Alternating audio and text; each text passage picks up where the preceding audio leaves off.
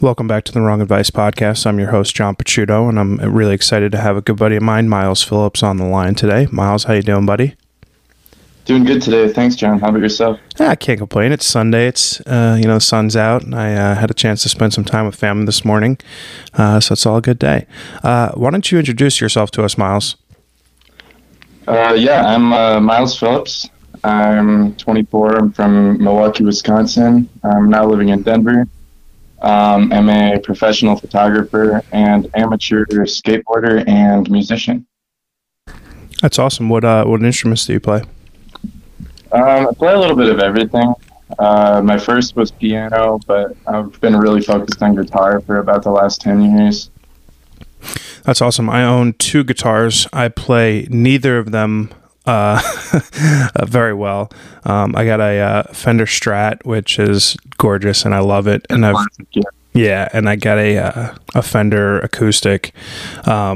Like 5-6 years ago, I picked them up to really dive into my creative side, and they've been collecting dust definitely over the last 12 months. You should pick them up, man. I mean, it's even if you're just doing it like 5 to 15 minutes a day, it's one of those things that can just kind of set your mind straight, you know? Yeah, I know my buddy Johnny Bob, who's probably listening to this podcast, is going to be mad at me because he was my teacher for years, and he is an absolute incredible guitar player. But it's just, I find it hard because it's frustrating because I am musically inclined, but I'm having such a hard time learning it that it's just immensely frustrating. Sure. Unlike photography, which I picked up a couple years ago, and I feel like I've got a pretty strong knack for it. But tell me kind of how your photography journey started. You know, when did you pick up your first camera? What was it? And kind of how did your experience kind of grow from there? Yeah, sure. So I was kind of lost in high school, you know, as most people are when they're, you know, like 15, 16. So I was playing music, you know, I was playing trumpet, guitar, and piano at the time, but I kind of had decided that music was just a little bit too personal to me, so I was looking for something else that could kind of drive the career sort of aspect of my life. So I started taking a black and white photography class. I was using a Nikon FM, Nice. 35 millimeter camera. Yeah, it was my father's, and he was using it in a photojournalism class in college, and so I got that passed down to me, used that, and it all just kind of spiraled really quickly. I started making prints and, you know, submitting them to contests and that kind of stuff, and started winning, and then eventually got my first digital camera. You know, had a couple of gallery showings and got like flown out to a couple places, Los Angeles, and just kind of decided from that point, you know, I was going to go to school for it and wanted to just kind of travel the world and pursue that. I mean, that's awesome. I mean, that's obviously the dream, and having accomplished all that at such a young age, what's like the next step on your journey? I mean, at 24 years old, you've obviously accomplished a lot for someone who's only been doing it for, I would say, probably 6 or 7 years. I don't know when in high school you picked it up. But what's next for you? Right now, I'm just kind of chugging along. I spent a long time traveling, living out of my backpack, and I started in Nepal in 2017. That was like the first major international journey I did, and then went to Central America for a few months and the Caribbean, and just kind of got a taste of all these different areas, but eventually kind of ran into some issues of like, what am I going to be able to do next if I'm not making a steady income? So got a job in Denver shooting real estate, and just kind of traveling around the state doing that. So I'm trying to kind of build a foundation in order to go out and travel a little bit smarter this time. Yeah, and obviously I think COVID probably gave you a nice pause to kind of reflect and look at what the next step is going to look like in your journey and your career. Absolutely. Tell me what Nepal was like. I know when I spoke with Shane a couple weeks ago, he mentioned that you guys were buddies growing up and knew each other from a young age. He told me that the Nepal journey was something that really rubbed off on him, your kind of influence in that. So what was that like for you? What made you do that? And how does that impacted like your life moving forward?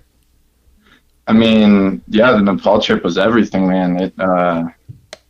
It was a real pivot, a real awakening, I think, for a lot of different reasons. I think it's one of those places where a lot of people go for a similar reason, but they come home with a different outtake. Mm-hmm. I went there with the intention, I was volunteering and doing earthquake relief stuff, rebuilding schools, but also brought a couple different cameras with me and a lot of hiking and camping gear, with the intention of just kind of trailing off and finding whatever happened. But it kind of sucked me in. And I think it sucks a lot of people in. I mean that in the best and worst ways. I mean, it completely sucked everything out of my wallet, I'll tell you that. But I mean, as far as like what replaced that money and that, I lost weight, I lost money, I lost these things, but like you gain so much in the process of that. I think I gained a lot of wisdom. I was also able to see some really incredible architecture, meet some really incredible people, and have some spiritual experiences that I think I didn't really ever know that I needed to have, but now I really take them to heart. I mean, it's incredible that at such a young age, and I said that something extremely similar when I spoke with Shane. I just, it's crazy to me that you guys are very young and you've done a lot that, as someone 10 years your senior is envious of. What was it about these experiences that drew you to them and then ultimately like allowed you to take this huge leap to go to Nepal, to travel and take pictures? Like, what was it about these opportunities, or, maybe what was it about yourself that like allowed you or inspired you to make these, pretty large jumps? Well, everybody's running to something or from something, I think. And I like that. When I was young, I feel like I was running from something. I had kind of a rough time in those teenage years. Like my father was in the hospital and on and off with some pretty serious heart and blood issues. And I think we were struggling as a whole family through that. So when I went off to college, while I knew that was at home, I was kind of looking for this constant adventure to, like distract my mind. And I think when you get older and mature a little bit more, you learn to confront those issues in a little bit of a different light. So, but yeah, I think I was running away at first, and then as the years went on, like I said before, I went to the Caribbean for a while. I got a job working there as a photographer for the same nonprofit, All Hands and Hearts, that I was with in Nepal, volunteering. So they gave me a job, and I was doing photography for them, living on St. Thomas for a few months. But I felt like that was a result of a post-realization from Nepal where, I had sat on these thoughts and realized that, it's important to volunteer. It's important to build things and do physical labor. But I also felt like that was a skill that was a little bit more easily teachable on a short time frame. So there was a lot more hands that were able to fill that. And I had this realization when I was in Nepal. I'd been doing some really back-breaking construction work and hurt my back. And one day I couldn't even get out of my tent, and my back just hurt so bad. And it lasted for about 3 days. Damn. But on the third day, I had this moment where I realized it was good enough that I could walk around, and I was like, maybe I'll stretch it out and I can go back to work tomorrow or something. Um, and I went for a walk up the side of the hill, and there was this Tibetan Buddhist temple, a really small one. I couldn't even really put a date to the paintings that were inside, but it had usually been locked up. And plenty of people had passed by before.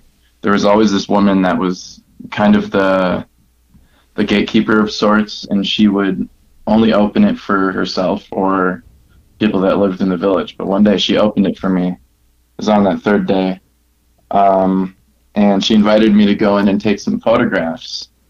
And it was kind of this like just before golden hour, and it kind of poured into golden hour.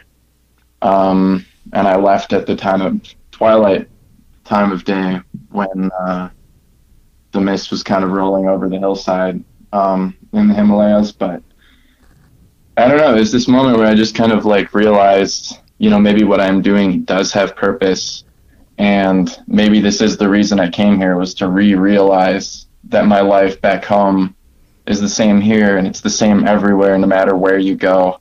You're still the same human. So I kind of realized my love for photography after being stuck for a little bit of that time period of my life. So I think from that point forward, coming home, no matter what the struggles were, it was a little bit easier to endure. I think that is a wildly impressive mental acumen for, I hate to harbor on someone's age, but you're a young guy. When I was 24, I certainly wasn't world traveling. I wasn't introspective in the way that I find, I guess, your generation is to some extent. And I'm wildly impressed by those words. What was it about that trip that kind of put into perspective for you those feelings that you can kind of be anywhere and be with anyone, but be like comfortable, I guess, in your own skin, and like that self-realization and accusation, that allows you to kind of feel present in the moment like that? Sure. Thank you, by the way. I appreciate those words a lot. I think it's kind of that embracement. Is that a word, or is it just embrace? Yeah, embrace. But you're embracing discomfort when you're abroad, and I think that's part of the reason why a lot of people do travel, is to go to some place that's nearly polar opposite to where you're from. And I grew up in such a sphere where I think going to Nepal was quite possibly one of the most different places I could have gone. But when you become comfortable in a place like that, that's when you have that realization of like, okay, maybe I can go everywhere, but every place has to be treated uniquely and differently. And every place has its own culture and things that it wants to highlight and show to the world. And then, of course, things that it would like to hide, because it's a perfect country. Yeah, absolutely. I would love to dive into how these trips around the world have informed and impacted your art and your photography, because I feel like you've got a really kind of cool creative style that I would say is pretty unique to you. I don't see it replicated often. No problem. How did those trips, there and back, kind of impact your art and impact your eye and impact, kind of the photographs that you want to make and whatnot? Sure. That's a good question. I think there's kind of a different palette for every location. And that was something I realized after I had been back in Minnesota for about a year. After being in Nepal, I was kind of craving that more tropical landscape again, because I had been using those photos the whole year after traveling, and that was kind of my portfolio at the time. And someone had asked me, like, do you make anything here? And I thought about it, and I was like, I really don't right now. So I started renting out cameras and trying to hone in on a style again. And I started to notice that Minnesota and the Midwest as a whole, the Great Lakes region, had this really like blue and gold, strong combo in the cities, and then outside of it had this sort of like, pinkish purple sky with green trees during like sunset. So I was really trying to harness on those colors. And then when I went to Costa Rica after like a year of being in Minnesota, I felt like I was able to look at it in a different light where, I'd compared those two regions, like Nepal and Minnesota, and seen the differences in the color palettes. So when I went to Costa Rica and saw this like really vibrant green and all the different yellows, and there's cacti and all these different tropical vegetations depending on which part of the country you're in. Yeah, that's pretty awesome. I felt like I was ready to like grasp that, and it. Yeah. Whereas like in Nepal, it was like such a surprise, going to this place that was arid and very ancient. It was like you know what I mean? Yeah, like the dueling vibrancy of like the two places. Right. Yeah, I obviously before we spoke, and we've been connected on I almost said LinkedIn, but Instagram for a couple weeks now. There was a specific photo that I absolutely loved. I'm assuming it was Costa Rica just based on the sunset, but it was like, I don't know if it was like a church or something at the end of a pier, with a whole bunch of like seagulls and stuff. Was that Costa Rica? Oh no, that was actually Milwaukee. Oh wow, you're kidding me. Well, Port Washington, Wisconsin, technically, is about 30 minutes north of there. Yeah, I think that's an interesting point, because when you go to so many places, eventually there's something that remains consistent, and I think that's the editing style, the shooting and framing style, and then the type of things you're attracted to as well, right? Like, Wisconsin's actually a pretty old state when you think about the history of what was created there. And, all the Great Lakes are connected through the Erie Canal, so you have all these really old structures. And Costa Rica, Panama, Nicaragua, all those countries have really old sort of Spanish architecture from colonial times. So I think in terms of like colonization, both of those regions have remnants of things from their origins. Mm-hmm. Whereas, a lot of the West, like where I'm at now in Denver, I love the architecture, but it's all very modernized. It's very like 1900s plus. Mm-hmm. So I think to have that kind of ancient relic that's sitting among the present has always been the sort of thing that I've been interested in photographing. I love that. How much, I don't know if pressure is the right word, or influence do you find that Instagram has on your work? I know that, as a primarily street photographer, a documentary photographer, shooting cityscapes a lot, I'm influenced greatly by the success of other photographers, and I don't necessarily pattern myself off of other people, but when I see other people's work get recognized or shared widely versus my own, I do have like I'm trying to work on the fact that I do get a twinge of jealousy and or why is my work not viewed in that regard? Do you deal with that at all? And I wonder if because you've had a fair amount of success at an early age, if you can put yourself beyond that already. I think it doesn't really bother me too much. I think it's kind of a weird thing. Like, a lot of my friends were hopping on the Instagram game really early when I was, in my tweens or teens. And I think it's something that I slacked on. I kind of thought, I wasn't super interested in it. I was shooting film at the time. I didn't really value its importance as a platform until, after it had blown up, and I had ignored it for years. So in college, I kind of revisited it and started to try to rebuild it. But, was also really focused on that like physical printed presence and a gallery setting. And I think the care for it is recent. Mm-hmm. It's definitely recent for me. I didn't start thinking about it as like a digital gallery until just about a year ago. Mm-hmm.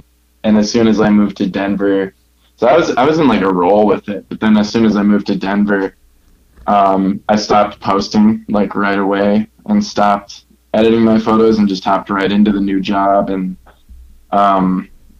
just started doing a bunch of adult stuff. So now I kind of want to revisit it in a new light and maybe try to be a little bit more innovative with it and make an even more unique presence and try to focus on community building and that kind of stuff. I like that. 'Cause I like it. It's important and it is great, but I think it takes a lot of time and it deserves a lot of attention. I think because you're not only dealing with your time but other people's time, and these are real people, whether you're behind a digital screen or not. Yep.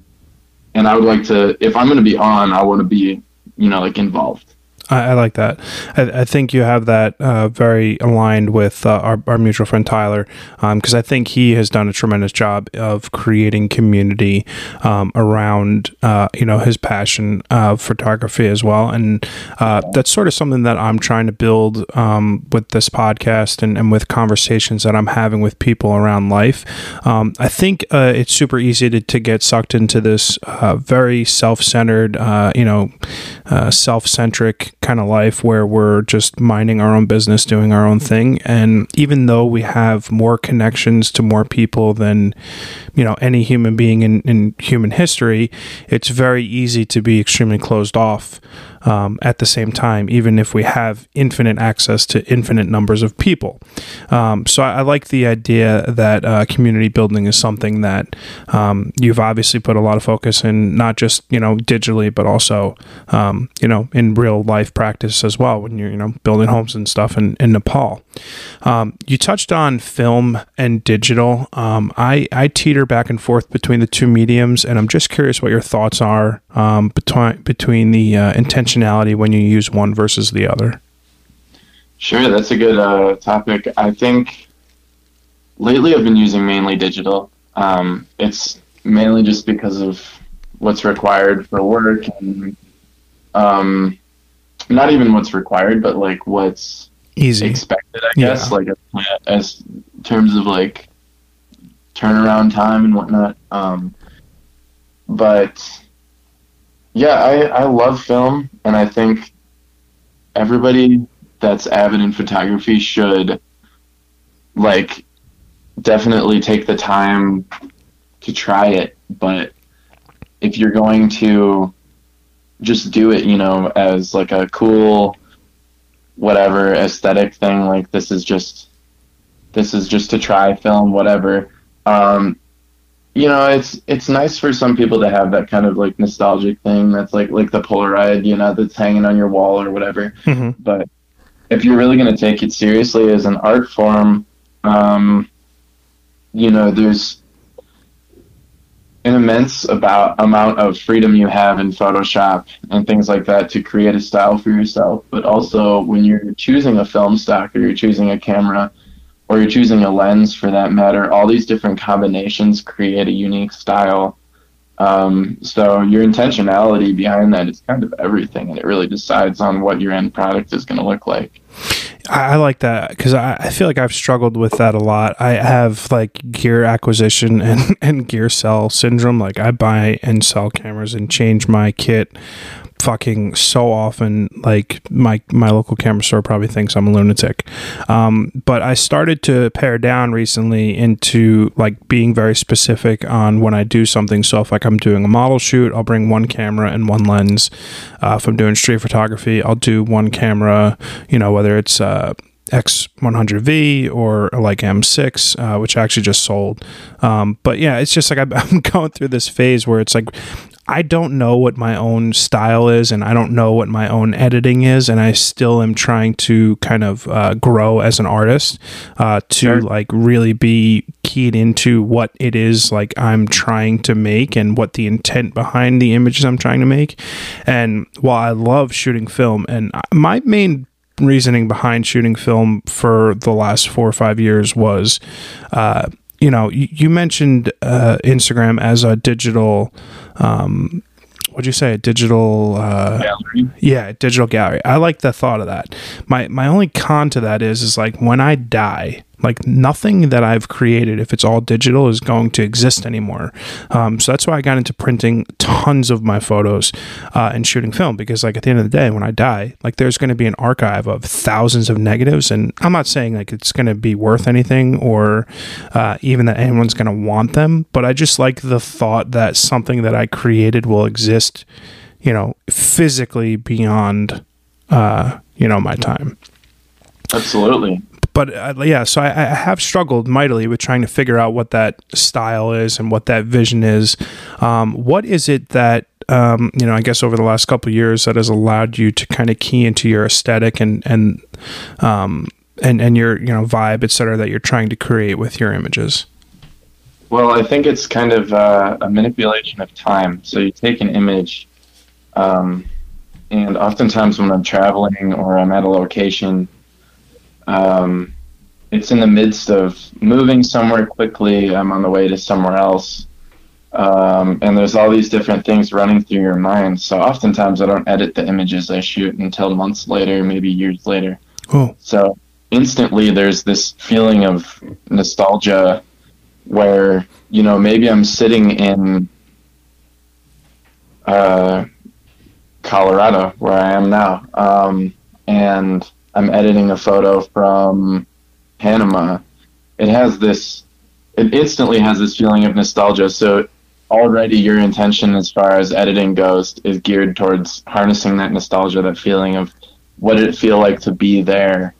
What were the colors like beyond what the negative or the image file has in its raw setting? You know, like what can you do to enhance that feeling to make people there? So that's when you take specific hues and you're really pushing them and you mute others, and you either make a soft or a harsh texture, you know, depending on what it feels like. So I think, you know, a lot of people are using presets and things like that these days. I use them, but they're always being tweaked. Like there's never like a preset that just works perfect for one photo. And that's why I've never really tried to sell them either, because I'm aware that they're not really useful in that respect. You know, they're just kind of like, I have like gritty ones and like film-esque ones that, you know, are like certain film stocks, but at the end of the day, it's not that film stock. It's something that I made. It's something unique. And so you have to kind of treat it in that light. Yeah, I like that. Yeah, that's funny. I have a very, very aggressive love-hate with presets.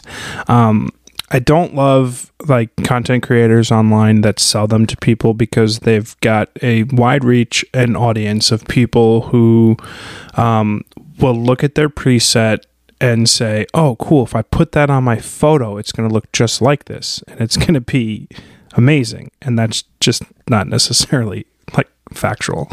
Right. But yeah, that's funny. Obviously, you're a young guy. You've traveled the world. You've done some really cool things. What would you say at 24 years old is your greatest success to date? Wow, that's a big one. I think there's different answers for that. Like there's the coolest place I've been. There's the coolest thing I've done, and right now, I think it's kind of where I'm sitting currently. And, someone on the outside might look through the window and say, I mean, I hope nobody's looking through my window. That'd be freaking weird. But, if somebody were, dude, he's just sitting there, like, like playing guitar or editing pictures or playing video games or whatever. And I eat, like the same 5 meals every week, it seems, but like, I'm very stable, and I think the fact that I get to go to, like 5 to 7 properties per day, on mountaintops and, take landscape photos and architectural photos, it's the dream. It's every step of the past few years of my photography career have led up to this. And I feel like both emotionally, financially, and then a million other things. It just feels right. That's awesome. I mean, to have that level of fulfillment at 24, I think is not only rare, but It's incredible. You mentioned obviously a few different kind of photography styles and photography genres that you dabble in. Do you have one particular genre or type of art that you make, and if so, which is it? Yeah, so I've made 3 different editions of these aluminum composite prints. I've only done it with, actually no, there's 6 of them now. So there's 3 from Costa Rica, and they're the biggest ones. They're 5 feet by 7 feet. Wow. Aluminum prints. Yeah, they're large. They're really difficult to transport, but I think the intent behind those is, as far as like a fine art realm of photography goes, probably my biggest accomplishments. 2 are in Minneapolis still, safely at the university I attended, and then one's in Miami, also safely on a wall in the Young Arts headquarters. And Young Arts is a nonprofit that I submitted to. They were holding a contest for under 18 artists. So I did that when I was 16, and Wow. got flown to Los Angeles, and I got some prize money, got to be in a gallery and stuff. But then they kind of open you to this alumni network. So, if anybody's listening to this, they're under 18, and they're going to be 18 or under in the fall, Young Arts is a really good thing to apply to, because not only do they set you up for an instant opportunity, but I think later down the line as an artist in your career, they have grants and things like that and gallery opportunities. So that's how I was able to get that piece into the show in Miami, and then later into their headquarters, was just through that alumni network. That's awesome. Yeah. So it sounds like you've got a lot to be proud of, and you've got a considerable amount of accomplishments, not just winning contests and stuff, but obviously to be able to travel across the world and help people in need. That's just incredibly noble and giving of yourself to do these types of things. So you've got a lot to be proud of at a young age. Is there anything that you can look back at and be incredibly regretful of? Is there anything that at, Miles Phillips, 24 years old, sitting in Denver today, is like, fuck, what did I do that for? Yeah, of course. Like, I think every trip I came back from pre-2020, I came back broke, and that was a mistake. I'm way better with my money now, budgeting, and I think that's understandable. Yeah, but at the same time, not a whole lot of regret, like, as far as the choices that have been made and the places that I've gone. I think my biggest regrets are sitting still unintentionally. Like you can sit still unintentionally, and if you're like reading a book or you're contemplating or you're just resting, whatever, that's useful. It's really useful, and I think part of a natural day. But if you're sitting still without intention, which I've done in some places, and I've just bought like, my 3rd coffee for the day or whatever, or my 3rd beer, and it's just like, yeah, but I could be doing so much more. Something else on your mind that you're pushing towards, and it's bothering you, you got to grab it. So when I have those moments when it's bothering me and I don't grab it, then I have regret. I like that. Something that at 35 I struggle with is getting inspiration to like make art or write or record podcasts and stuff. I feel like so much of my day is the time is budgeted with work and family and such that it sometimes becomes difficult for me to flex the creative muscles that I feel like probably give me the most, life boost that I could ask for. When you're feeling kind of in that rut of, lack of creativity or lack of inspiration, what are some things that you do that can kind of boost your mood or boost your desire to be creative? I think lots of persistence and patience. You have those moments where you're, wondering what you're supposed to be doing or what you should be doing. And I think just kind of looking at your life and realizing, you don't always have to take a photograph of something that inspires you. You don't always have to create in every given moment where you have an inspiration. I think allows me to kind of take those moments of inspiration and more like save them up, if you will. Oh, I like that. Like a creativity bank. Yeah. You make like a little bank in your mind / heart, and you just kind of, set it off in this corner of your room.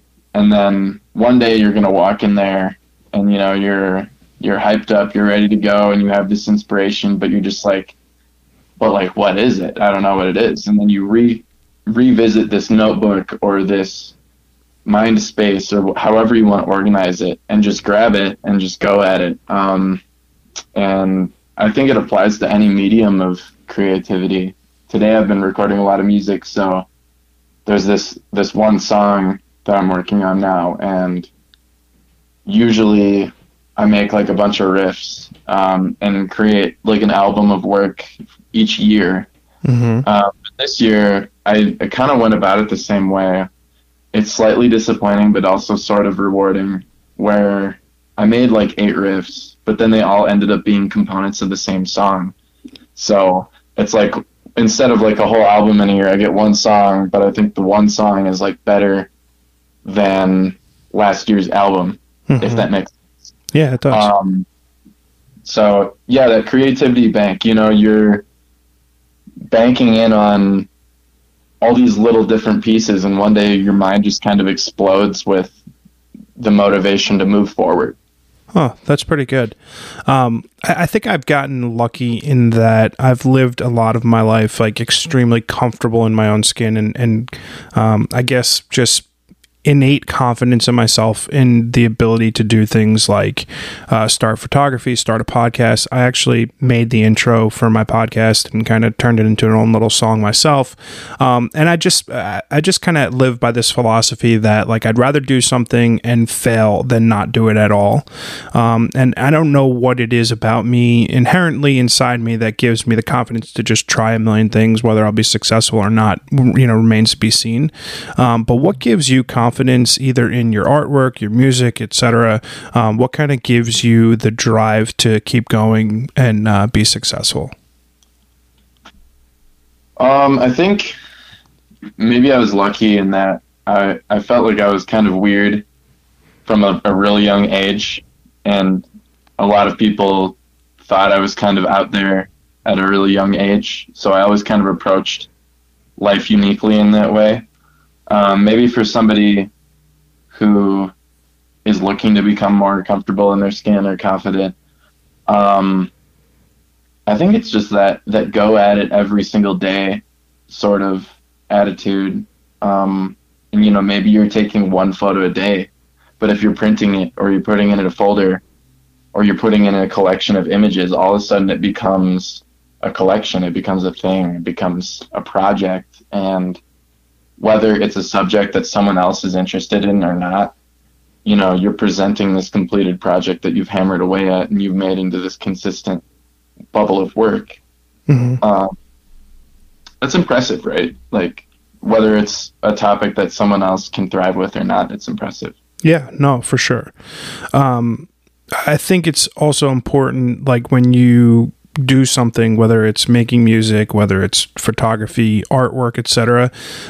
It's important for you not to like crave outside validation for it, because I know I'm super guilty of that, because you throw an image on Instagram and it's one of my favorite photos I've ever taken, and I'm so proud of this image, and it gets 15 likes, and you're like, well, fuck. I think the mindset of being able to be content with the thing that you've created for its creation's sake, and not necessarily having to worry about what the outside world perceives of it, is a very freeing mentality.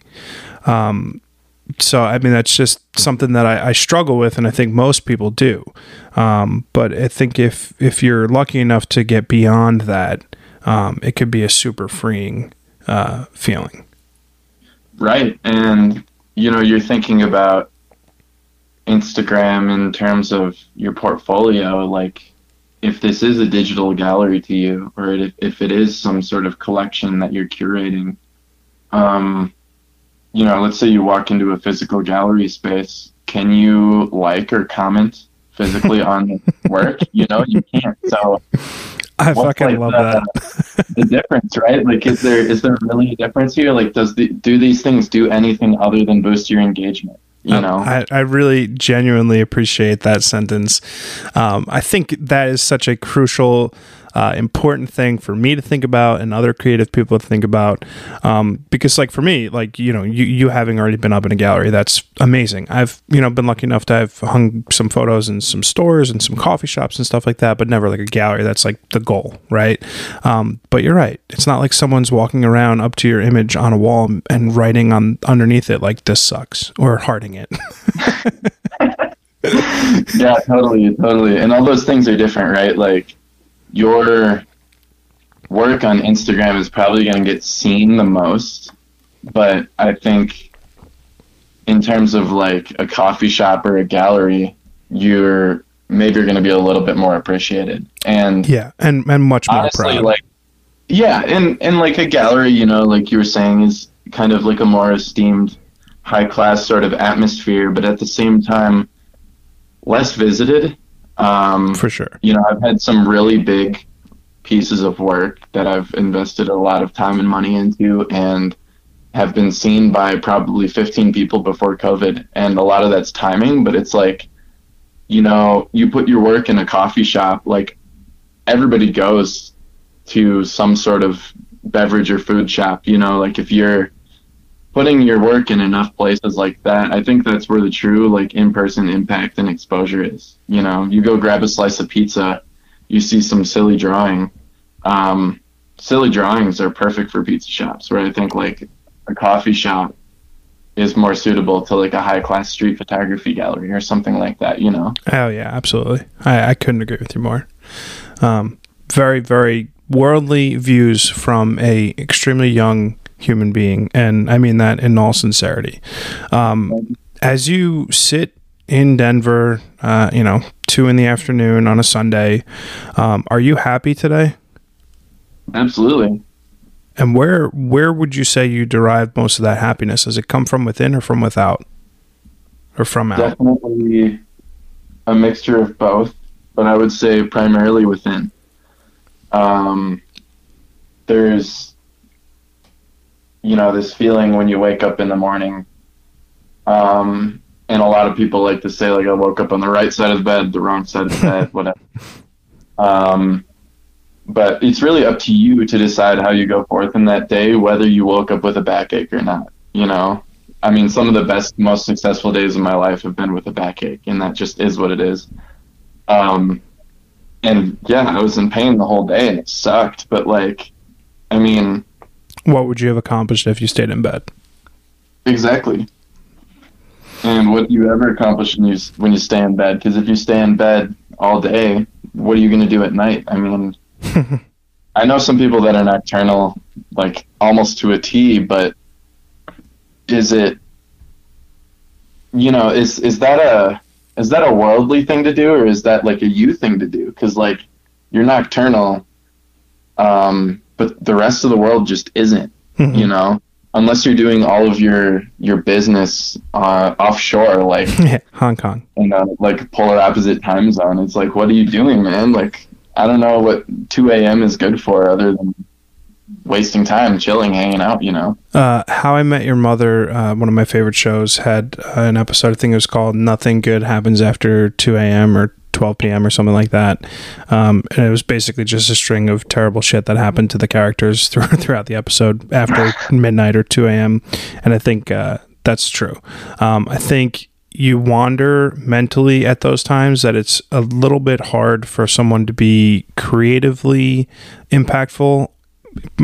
Speaking from personal experiences, obviously there are people who can thrive from midnight to 6 a.m. I just happen to not be one of them. That's a super like New York thing.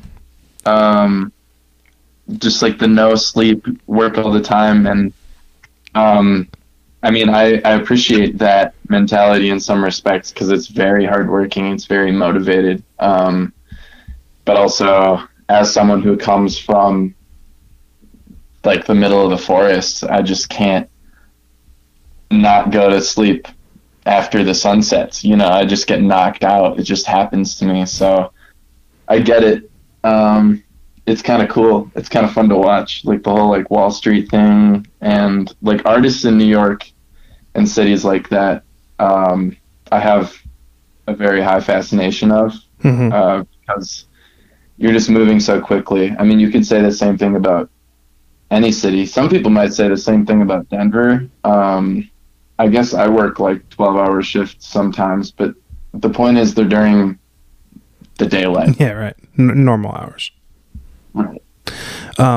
We don't have to dive specifically into this, but you did mention that you had, you know, like a rough childhood in the sense that you had to deal with like a parental illness, and obviously that's never easy. I similarly dealt with my father having a heart condition. I had 6 bypass 10 years ago, and thank God he's, you know, alive and well and kicking. I find that, you know, youth, child, and or any sort of younger trauma can either negatively or positively impact a person's life long term. And without obviously passing any judgment, it seems very clear that you were able to take these difficult situations and turn them into life positives. How would you say you did that? And then ultimately, how have those additional experiences impact your positivity moving forward? Yeah, I mean, trauma is one of those things, like, you can use it as a negative token against you, and just kind of let it eat away at you, or you can really kind of harness it and use it as an experience that fuels how you go about your days in the future. I learned a lot about trauma when I was in the Virgin Islands. I was doing photography for, I already told you about that.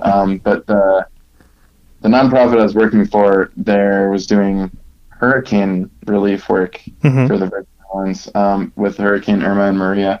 So really kind of devastating things happened there. And it was allowing of me to realize the traumas within myself that I had experienced growing up, through the light of other people. And these have been people, you know, that had their homes destroyed, homes flooded, and, you know, had lost family members, friends, et cetera, et cetera. But their resilience, I found, was really inspiring. So it's like when you see someone who's going through something like that, and it's such a powerful impact to them, if you let it rub off on you, maybe it's a little bit easier to deal with the things in your own life, you know? I'm not saying it's good to, you know, like, look down on the trauma of others if it's worse, but, like, realize their situation might be worse and that you might have time and effort to give. And that effort of giving, it feels like, you know, to other people viewing the situation that maybe you're this like giving person, you know, you're giving your time, your money, your effort, whatever, to someone else in need, but really you gain just as much, or I feel maybe even more, through that act. Yeah, totally. Absolutely. Yeah, I think, you know, again, I hate to harp on your age, but, you know, these are themes and experiences that are not often associated with someone who's 24 years old. So a lot of credit, I mean, either goes to you, yourself, your parents, your family, your friends growing up. But, you know, being that this is our first real conversation, I'm floored by kind of all that you have to offer as a human being, Miles, if I'm being honest. Yeah, no problem. Yeah, for sure. You've done a lot. You've got commercial, you know, successes. You've traveled the world. You've helped others. You've done a lot in a short period of time. Where do you see yourself in 5 years from now? And, you know, what's the next step? That's funny, man. I've been thinking a lot about that lately because um, I felt a lot of instability for the last 5 years, and the past one, um, was especially difficult for I think a lot of people. 2020/2021. Sure. But I feel like when I moved to Denver, it changed my lifestyle, my income. Really kind of harnessed photography again as a profession and kind of re-adulted, if you will. It's made me kind of want to look into these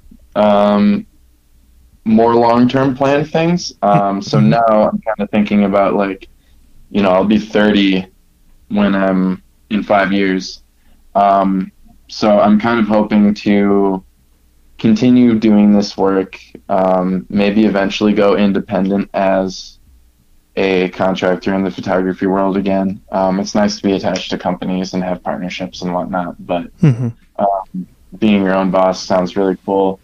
But the big thing for me, like, I love Denver, I really do, but I know one day, maybe it's 5 years, maybe it's 10 years, it's going to get really fast paced, and there's pluses to that, but I've always felt this attraction to the beach, and this kind of tropical landscape, seascape, sort of atmosphere. So, and that includes the food as well. I really like Creole cuisine, Caribbean cuisine, Southern cuisine. So, I think eventually I'll probably move either southeast or to the Caribbean, and buy a house outright in cash, no mortgage. None of that stuff, just kind of pre-retire, if you will. Sure. I don't know.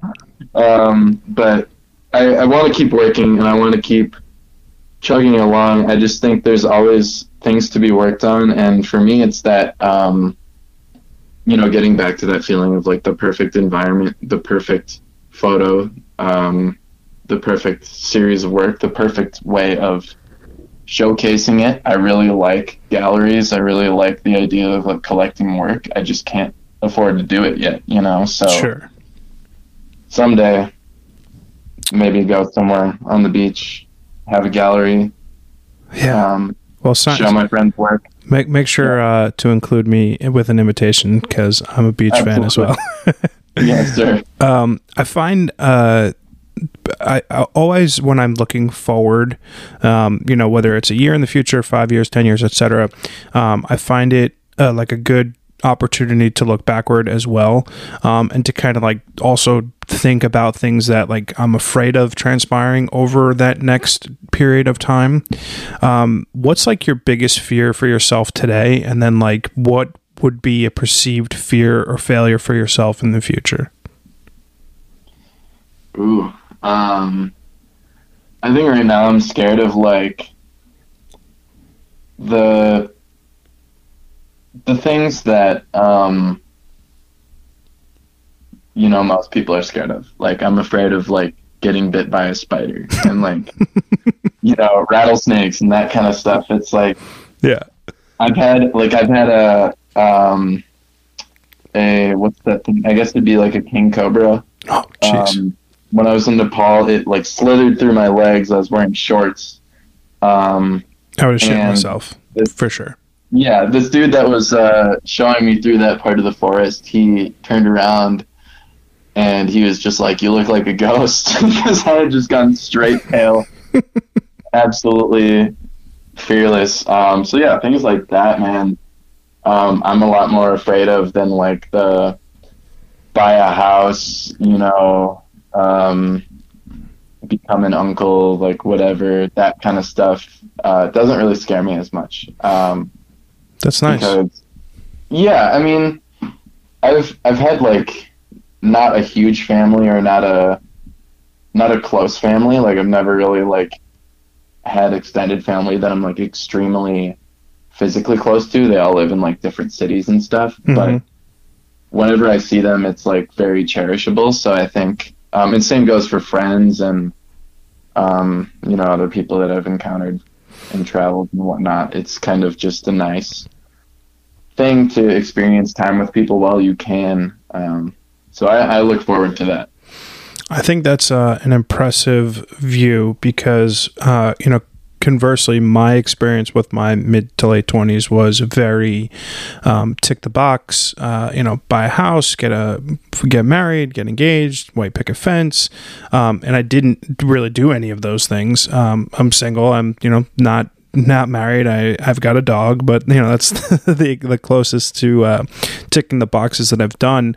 And I think it's super uncommon for someone in that age bracket to not feel those pressures to have a certain car, be in a relationship, buy the house, etc. So again, tooting your horn enough on this fucking episode, Miles, but props to you for not keeping up with the Joneses in that regard, because I don't think that's necessarily a common outlook. Thanks. Yeah, I mean, don't get me wrong, all those things are amazing, but they come in the steps they're supposed to, and I think if you jump the gun a little bit too early with certain things, you can kind of create a situation for yourself later that's a little bit harder to fix. So I agree. And for me, that's, one of those things that comforts me is like renting. Like I said before, I work in real estate. I'm not an agent. I'm just a photographer. So I don't know everything, but, mortgages are pricey and they can really rack up interest, even if your rates are low, really quickly. I think a lot of people my age are kind of like in this spot where they're like, I need to get into the property game. I need to buy something. It's the same deal with like crypto and stocks and all that stuff. I need to buy something and flip something and make money. And it is that simple if you have the exact dollar amount, but the credit cards, the loans, the things like this, these are the things that people just diminish a little bit too easily. And they're like, okay, yeah, I'm going to take out a mortgage. I'm going to do the minimum down payment, the minimum monthly payment, whatever. Okay, well, 15 years down the line, 20 years down the line, whatever your mortgage is, you just paid twice the value of the house, Well, you could have just saved that whole time renting and just bought it, The perception is that because everyone else is making money in crypto and everyone else is buying a house and everyone else is doing these things, something must be wrong with me that I'm not doing them. And that's a real good way to fail at things in life, because it shouldn't be your incentive to do something because someone else is doing it. It should be your incentive to do something because you're genuinely interested in it, or it speaks to you on some level beyond, hey, that's what Joe, Tim, and Bob are doing, etc. Yes, sir. I mean, if you know a ton about Dogecoin or whatever, and you want to invest in it, that's great. But me personally, I know nothing about it. I'm pretty sure it's just I don't know what it is. I really don't know what it is. I don't know what the tangibility is. I don't understand how its value goes up and down. So I choose to not partake. But if you're a genius on it, do it. Absolutely. Yeah. Dogecoin could be an entire episode in and of itself, for sure. Out of curiosity, so we've been on the line for close to an hour, and obviously time flies when you're having fun. What would you say is your biggest advice to someone who's hearing you speak on this podcast for the first time? Persevere. You are going to fail 99 times before your 100th win, and you just kind of got to keep punching, because especially when you're starting out, I'm assuming there's probably going to be a lot of creatives that listen to your podcast. Those people especially, man, that's a tough thing to go into. Honestly, if you're just starting out, you're choosing something to go into, I wouldn't recommend photography. Their equipment's expensive. It takes 1 million tries before you win. But if you truly love it, you love it, you would die for this thing, you would stay up all night, days in a row for this thing, then yeah, just persevere, because it will happen for you. And also stay open-minded. I did not think I'd live in Denver ever. I never thought I would live here. It just happened, and things like that happen. But you also find through these experiences that there's things that you didn't think you would like that you do, and vice versa. I like that. I like to wrap up each podcast with a series of questions and just like quick hitters, and then one final question. So my first question is, what is your favorite book? My favorite book. I have a few. I think I'm kind of a nonfiction guy. If I'm being honest, I really like the Blue Book of Guitars. It's just like this massive encyclopedia of guitars. You can find it at music stores. But as far as like, fictional things go, I really like the classics. And, I think there's a lot of like language that might not be interpreted in the best light now, but I think as long as it's understood historically, like Huck Finn, very like powerful story. I think Huckleberry Finn is a really good one. I prefer that one over Tom Sawyer, if I'm being honest. But I also really like those more kind of experimental books. Like there's this one, it's called Anthem. It's like a novella, and it's one of those kind of existential escape from society sort of things. Felt very like Lord of the Flies, sort of Hunger Games-ish kind of thing. So, yeah, I'm into that kind of stuff. Nice. What's your favorite movie? Favorite movie? That's so hard. But or like a few. I thought about these things too. Like when you, because I listened to your other podcasts and I was just like, I don't know. But dude, like Casino Royale, James Bond. Oh yeah, for sure. Such a heavy hitter. Like that movie is just so. Well, that was what's his name's first role, right? That was the first time he played Bond, right? Daniel Craig's first role, yeah, absolutely. Yeah. I like that movie. I own that movie on DVD and on Apple TV. Yeah, I'm a fan. What's your favorite food? Favorite food? I'm really into Creole food. I think I mentioned that before. Gumbo is fuck yeah, like my favorite. I make jambalaya. Like, they're similar. They're not the same thing, but I find jambalaya a little bit easier to make. I make it on like a weekly basis. Nice. Do you believe in an afterlife? Yeah, I do believe in an afterlife. I think I'm not really exactly sure what that afterlife looks like, but whatever it is, it's pretty sick. It's cool. Nice. I agree. Miles, the last question that I have to ask is my favorite question that I ask people because it gives people a good insight into kind of who they are and like what they're consuming lately, which I think in the society we live with is nice. Gives people something new to look into. So if you have one recommendation for people who are listening to you today, what would it be? It could be a book, it could be a podcast, a movie, etc. Literally anything, just something that you've consumed recently that you would recommend for people who are listening to you today? Some of my friends are going to laugh really hard at this, but you should listen to Dave Ramsey's 7 Baby Steps to Financial Freedom. Okay, cool. Yeah, he's got like a YouTube channel, and it's simple stuff that I feel like it's very common sense, but especially as like someone who's like a millennial or like Generation Z or whatever the heck I am, I really don't know. I don't either. Yeah, I don't know. But you're part of that like between 0 and 40 kind of age. I think there's a lot of things that were shoved in our face growing up. About finances and credit and loans and blah, blah.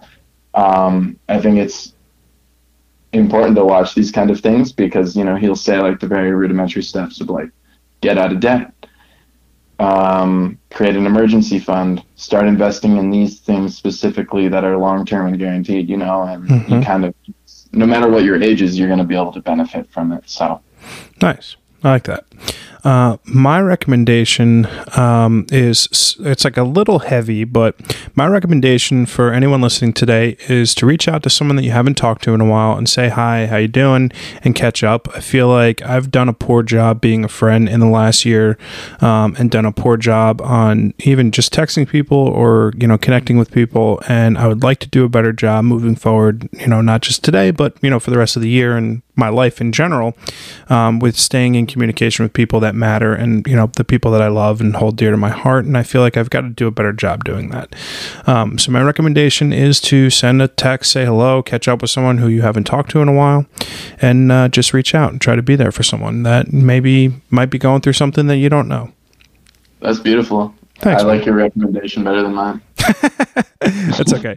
It's just because I haven't read a new book or seen anything good lately. So honestly, I feel very similarly, man. Just like I said, I'm a very nonfiction person. So I get very caught up in the real, the now, what's logistical, and sometimes just kind of lose that that fun or that spirit, Mm-hmm. Yeah, I think it's been a tough year just in general for, the world. And it's understandable when you kind of start doing one thing over and over again, and it's almost harder to break out in that same token. Yeah, most definitely.